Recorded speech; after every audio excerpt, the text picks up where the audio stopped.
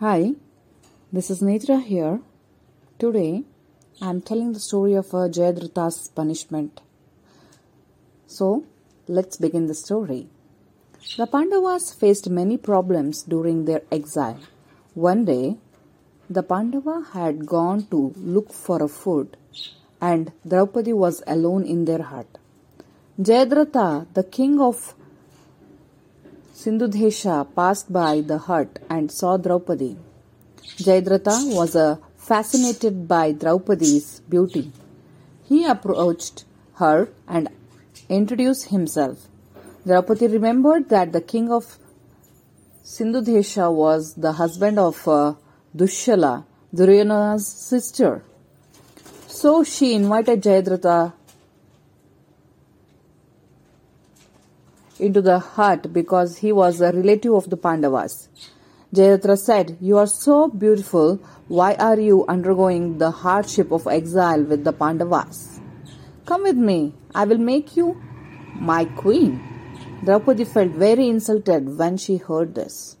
She said, "How dare you to say that to me? The Pandava will kill you." Jaidratha said, "I am not afraid of them.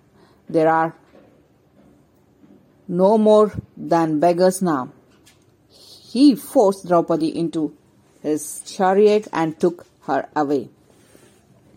Soon the Pandava returned to their hut and found Draupadi missing. They were told everything.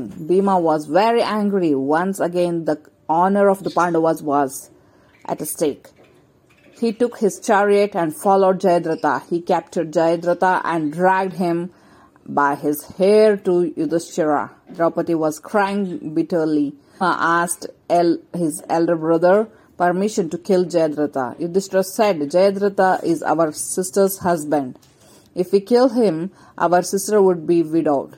Let us punish him suitably but spare his life." Draupadi said, "By insulting me, he has dishonored you all.